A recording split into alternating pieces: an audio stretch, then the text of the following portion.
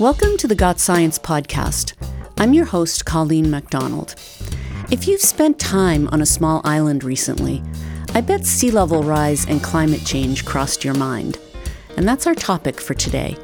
And stick around after the interview for something uplifting. Cynthia DeRocco is back with Science for the Win.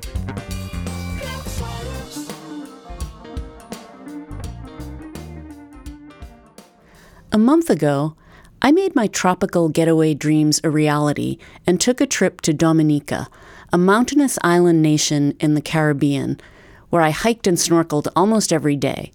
It was warm, my back pain was gone, and I was in full vacation mode. But as someone whose job is talking to scientists who care deeply about their research on current issues, it's hard for me to get climate change out of my mind, even on vacation. And on a sunny beach where the waves lapped at my feet, I couldn't stop thinking about sea level rise and how vulnerable Dominica is to the impacts of climate change. But not just Dominica. As the ocean becomes more acidic, extreme weather intensifies, and the line between the wet and dry season blurs, all island nations are hit extra hard. But those are just my beachside musings. I wanted to hear the analysis of an expert, and who better to talk to than Dr. Kim Waddell, a biologist and the director of a grant from the National Science Foundation awarded to the University of the Virgin Islands. He's working on the front lines of hazard preparation, and he's mentoring the next generation of scientists on St. Thomas. Kim is a board member of the Union of Concerned Scientists and explains why responding to climate change is especially challenging for island nations and what solutions are out there. He talks about research and restoration plans for what's known as blue infrastructure, which encompasses all the water elements of the landscape, like rivers, ponds, and wetlands. And he gives us a glimpse into the mind of a scientist living in the U.S. Virgin Islands when both Hurricane Irma and Maria hit in 2017. Kim, welcome to the podcast. Well, thank you. I'm excited to be here. We've talked about climate change and sea level rise on the podcast in the past, and we know that many island nations are going to be hit hardest, and unfortunately some may even disappear. What are some of the climate challenges that are specific to island nations? There's quite a few. A lot of it depends on the topography and longitude, latitude, things like that.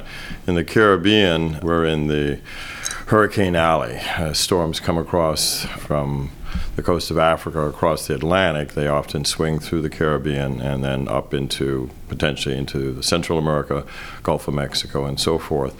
And we've seen that the intensity of these storms, because of sea surface temperatures being considerably higher or rising in general, we see the intensification of these storms happening in rather short amount of time. It's not it'll be a Category 1, Category 2 type storm for quite a ways, and all of a sudden intensify in the last 48 hours. And so we saw that with Irma and Maria in 2017, that they intensified rather quickly. So that's one factor. The other are more nuanced, relatively speaking. I think we see droughts and then heavy rain events that are rather random, just as we've seen random temperatures across the Northeast, for example, warm temperatures in the middle of January or February, and we see the same thing. But when you tie it to rainfall, again, depending on the topography of the islands, you can get these 6-8 inch rainfalls randomly, and they're very intense and cause local coastal flooding, and that's where most of the folks live. And so that coral disease is up because of the stress of higher temperatures, whether it's bleaching or just new diseases that haven't been characterized before.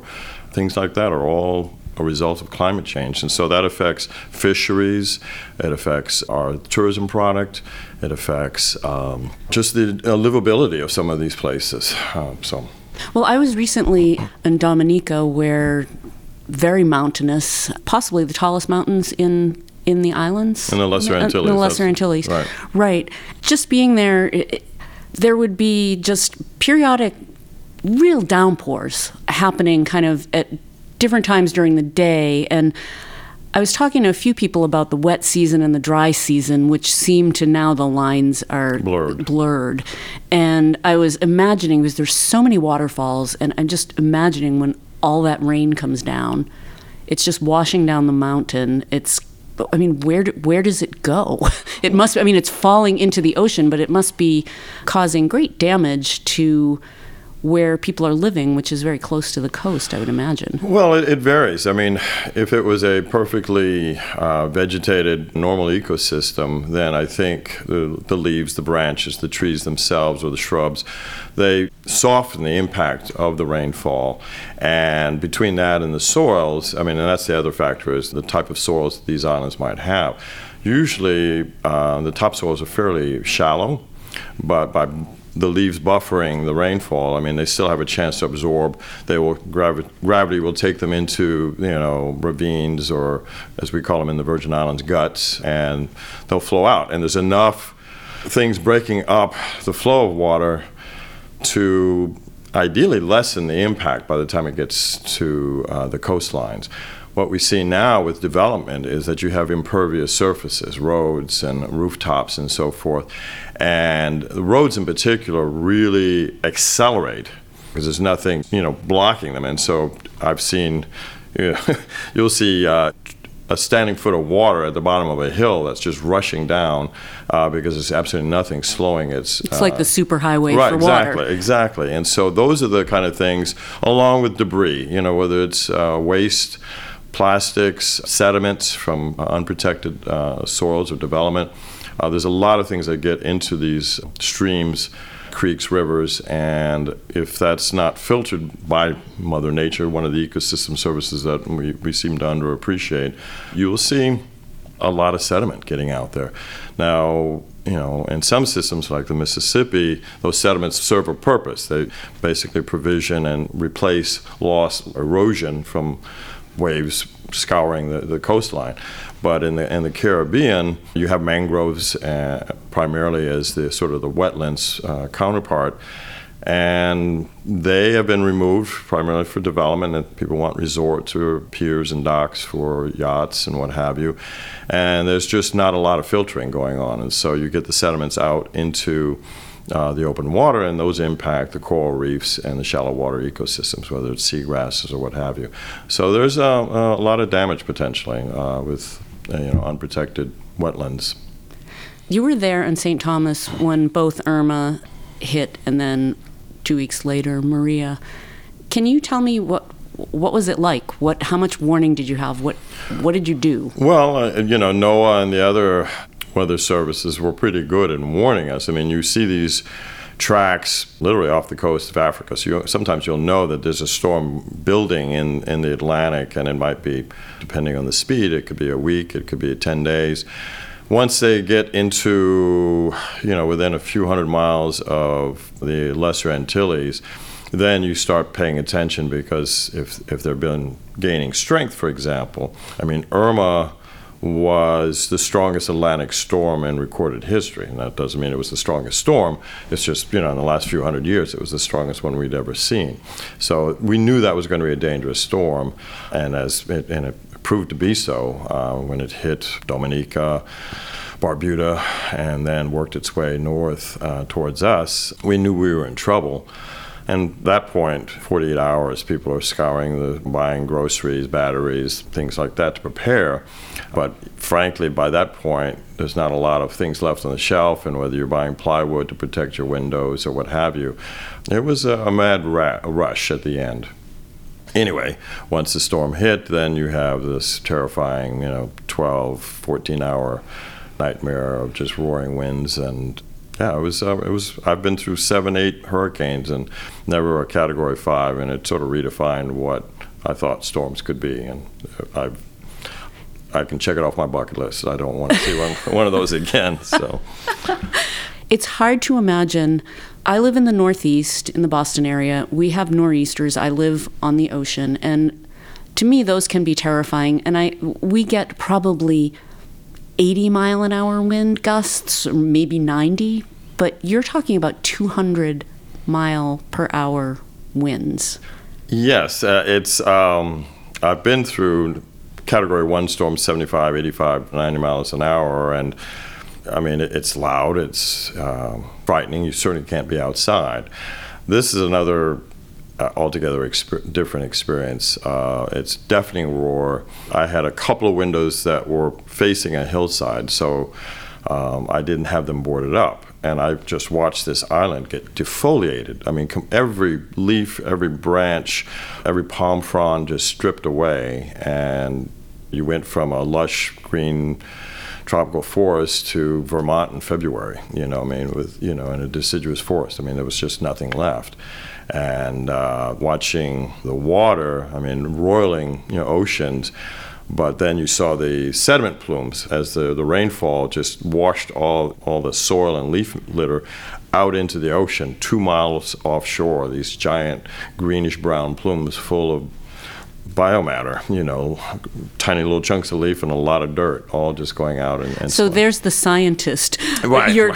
I'm thinking that you're probably maybe fearing for your life, that your house will fall down, but the scientist in you is also thinking, look at all that sediment go. Well, there is that. I mean, I was in a very solid, reinforced concrete home. I was in the middle floor, so there was the roof wasn't even over my house. It was over my landlord's house, and then there was a smaller studio unit below me. And so I felt pretty protected, and I knew that this house had been built and survived Marilyn and Hugo back in 89 and 96. I was looking at a recent poll in the Washington Post did with the Kaiser Family Foundation that found that 79% of respondents said that human activity is driving global warming, and roughly half agreed that urgent action is needed. After these storms, how do islanders view climate change? Hurricanes have been part of all human experience, at least in the Caribbean, whether it's the native Caribbean peoples, the Arawak or the Carib Indians or what have you. They saw hurricanes, the Spanish, the Dutch, the French, English, et cetera, all experienced hurricanes. So it's not out of the norm. What people are starting to realize is this intensity. The frequency may not change, though it appears to be more frequent, that we get stronger storms, but it's a little too early to tell that for sure. I think what happens after storms is you get this heightened awareness and sensitivity, and that's a real opportunity for scientists and policymakers to try and implement, whether it's hazard mitigation strategies or hurricane preparedness strategies. Just for example, after the flurry of earthquakes off of the south coast of Puerto Rico, earthquake preparedness, having an earthquake kit. These are the kind of events that get people to think about them and perhaps take that extra step to prepare and anticipate. I think the long view, as far as understanding climate change, I think it's a mixed bag. I think people are more open to it. I mean, certainly among those folks with a little bit of education, I think they've heard about it. They have no reason to question it or doubt it. And I think when you point to the intensity of these storms and you say this is probably tied to climate change, they get it. They also get it with the sea surface temperature. The water is warmer, and whether they go to the beach or what have you. So I think they're seeing the signs. But do they see that it's an anthropogenic effect? That's a little more sophisticated question, but I think they're aware of climate change, and certainly the low-lying islands like Anguilla, they have serious concerns, and they're much more aware because they have very little room, frankly, to adjust. How about consensus among government officials? I think most government officials get it. They're aware of it. Do they have the tools to do something about it? That's a different story. I think that's the challenge, is the capability and capacity to address these challenges on such a small scale when the problem and the source of those problems come out from elsewhere. This is a China, United States, Europe generated problem, and we are just the little guys that are catching the immediate impacts.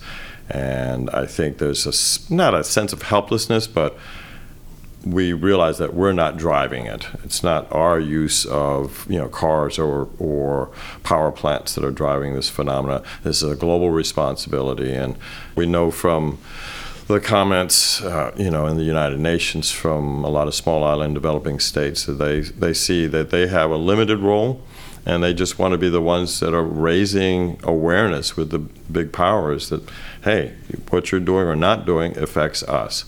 And I think that's how I think a lot of the folks in the Caribbean see it. We'll be back in a minute with the second half of our interview. The Got Science podcast is brought to you by the Union of Concerned Scientists. More at gotsciencepodcast.org. You can find us on Apple Podcasts, Stitcher, PRX, SoundCloud, and all the usual podcast outlets. For a transcript and links to additional resources from this episode and a full bio of our guest, head over to gotsciencepodcast.org. If you like the podcast, you can help us reach more people by simply sharing the podcast with your friends, coworkers, and on your social networks. Another way to help us get noticed is by leaving a review on Apple Podcasts. It's quick and super easy. And finally, if you're on Twitter, come talk to us at GotScienceUCS. Now let's get back to our interview. You're the director of a grant from the National Science Foundation to address the implications of climate change on insular social ecological systems or small islands. Right. You're focused primarily on hurricane impacts and coral reefs. Tell me about some of the work that your students are doing. Well, sure. This is a large grant, $20 million, 5-year opportunity which for a small university like ours, that's a staggering opportunity and responsibility. And we have 3 components. We are looking at coral reefs because they are endangered species. There are important or critical fisheries habitat, and they're iconic. I mean, when people think of the Caribbean, they think of coral reefs. And so there's a lot of support from federal agencies like NOAA or EPA. The Virgin Islands and Puerto Rico are home to a sizable proportion of the coral reefs in the United States. And so it's a great place to learn and understand them. They're the healthiest in the tropics, and we've been monitoring them for 20 years or so. So we wanted to take advantage of, we had a body of scientific work, published literature in this particular area, and so we focused on that, and we're currently looking at disease dynamics and demographics of corals. And the idea is to understand what are the elements or variables in the coral ecosystem that protect them from these anthropogenic challenges or just the climate change, and as well as just normal fluctuations in ecosystems. So we've been doing that for probably 15 years with this current grant. But the fundamental emphasis behind the EPSCoR, which is the established program to stimulate competitive research, is to build capacity in regions of the United States that don't get a sizable chunk of National Science Foundation funding, for research. The real goal here is to develop students of all ages, but primarily college and graduate students, to get into the STEM fields and join the workforce and diversify the economy, but stimulate research investment, whether it's from the private sector or public sector. And the idea is over time that you become more competitive, and it bolsters the economy, it bolsters quality of life because you have a diverse workforce, et cetera, et cetera. We focused on the marine ecosystem again because that's sort of our bread and butter for our tourism industry as well. But more recently, we're looking at how to prepare that workforce for the challenges that we were just talking about, climate change and so forth. So do you focus on blue infrastructure at all? Are you, as you're doing research on coral reefs, is there any way to do sort of coral reef reconstruction or help? Yes. I think that's where our next grant will really focus on. I think coral conservation practices, while it's a really good idea, and if we can do things to conserve the health of our coral ecosystems, that would be great. But the fact is, the rate of change, whether it's from climate change or the rate of deterioration from runoff from land and sediment plumes and introduction of diseases, et cetera, we can't keep pace, and we can't assume that this ecosystem can keep pace with the number and frequency of these stressors. So now we're into restoration practices. We're interested in coral restoration, and historically we've focused on fast-growing corals that are amenable to transplanting and things like that. And it's sort of like trying to rebuild a forest using the fast-growing tree species or weeds.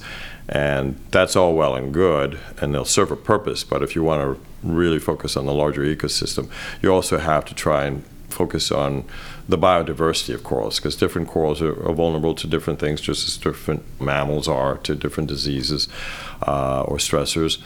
So the idea is we have to think more holistically as we rebuild these ecosystems, and that's frankly almost arrogant of us to think that we can rebuild it. It's not an engineering. I mean, we might think we can engineer these things. So we're in the early stages of recovery, conservation, and selecting varieties and populations of corals to rebuild these reefs.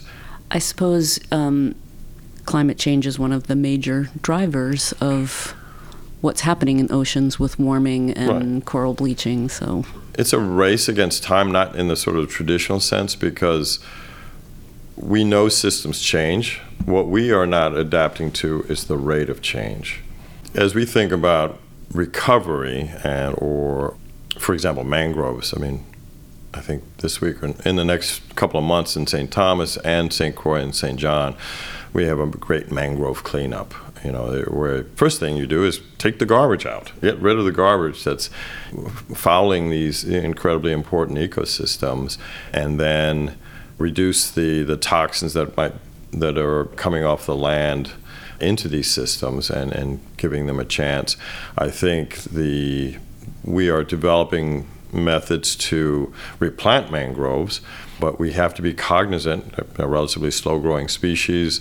There's some varieties and genotypes that are more prone or less prone to being successful as seedlings. So I think we have to do a little bit of selection process, scientific experimentation to figure out which varieties are more vigorous, under what conditions. There's a lot of variation, and it's just like being a farmer. A variety of corn here works great, but 100 miles away, it's a different variety that's going to be effective. So we have to do some of that genetics and environment experimentation to understand what's going to do well where and under what conditions. And so that requires some basic biology as well as plant breeding in this particular instance. But it's the same with, we're looking at seagrasses. And one of the challenges we have with seagrasses is that we have invasive species, and invasives that may do many of the same things that the native species does, but it changes the availability of habitat or food quality for the endemic species that live in these seagrass beds. And so we need to understand those kind of things. We have to look at what are the consequences of these kind of changes in species composition and how things do. And then over time, I think the better we understand the inputs, the outputs, then I think we get to that predictive ability of if we do this and this and this, there's a higher likelihood that this will succeed and sustain itself over time. And that's ultimately where we want to get to. There's a really interesting thing that one of the scuba diving places in Dominica is doing. And when they go out diving, they catch lionfish, which are an invasive species, and they bring them back, and then they serve them for lunch. And it's quite a delicious sandwich. I know. We do the same thing in the Virgin Islands. I think that's a great... I think, we've been arguing for even creating a bit of a bounty. In the St. Thomas or in the Virgin Islands, fish generically are about $7 a pound, regardless of what they are, what species or variety they are. But if you are for, $8 or $9 a pound for lionfish, then people would be selectively harvesting them. Well, Kim, thanks so much for joining me on the podcast. I really appreciate the opportunity. Thank you again. And now it's time for Science for the Win with Cynthia Duraco. Thanks, Colleen. One thing I love about working at the Union of Concerned Scientists, aka UCS, is our abbreviations. The UCS acronym I love most, that's CEMO, which stands for Clean Energy Momentum. CE, Clean Energy, MO, Momentum. CEMO. When we say CEMO, we mean that clean, renewable energy is spreading across the United States. It's not just fun to say, it's good news. And it's not just good news, it's quantifiable good news. The U.S. Department of Energy, that's DOE, releases data each year about projections they get from power plant developers and operators. What are they planning to build over the next year or two? How many new power plants are coming online? How will they generate power? 2020's latest data says they're finding CEMO. Sorry, had to. The projections from the DOE suggest that renewable energy will account for 80% of new generating capacity that will be installed in the U.S. this year. Solar and wind seem set to break records. Here are some of the exciting numbers. The new wind power projections would represent a 17% increase in our wind capacity. That would provide enough capacity to generate the equivalent of an additional 6 to 7 million U.S. households' electricity use. When it comes to solar power, the new capacity projected would be a 30% overall increase over what we have now. That's enough to generate electricity for the equivalent of another few million U.S. households. Even as all that new capacity is getting onto the grid this year, U.S. renewable energy is still projected to be 11% higher than it was in 2019. And when these projections play out, when all this new renewable capacity is actually on the grid, these numbers suggest that the total renewable energy generation in the U.S. will pass 20% in 2020. More than 1/5 of the U.S. electricity generation will be from renewables. That's double the amount they provided 10 years ago.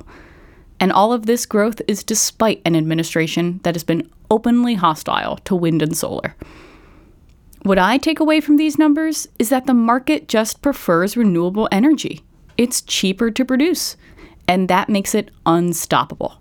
That's some real CEMO, and it's good news for all of us who know that we have to stop relying on burning fossil fuels for our electricity.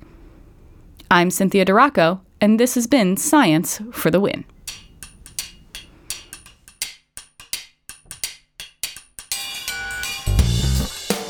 Well, that's it for this episode of the Got Science podcast. Got Science is made possible by the 130,000 members of UCS, and especially our Partners for the Earth, the 12,000 supporters who make monthly contributions to stand up for science. Learn more at ucsusa.org/partners. Special thanks to Dr. Kim Waddell. Science for the Win was brought to you by Cynthia DeRocco. Editing by Omari Spears. Music and additional editing by Brian Middleton. Research and writing by Pamela Worth and Jiayu Liang. Our executive producer is Rich Hayes, and I'm your host, Colleen MacDonald. Come find us on Twitter at GotScienceUCS. Thanks, and see you next time.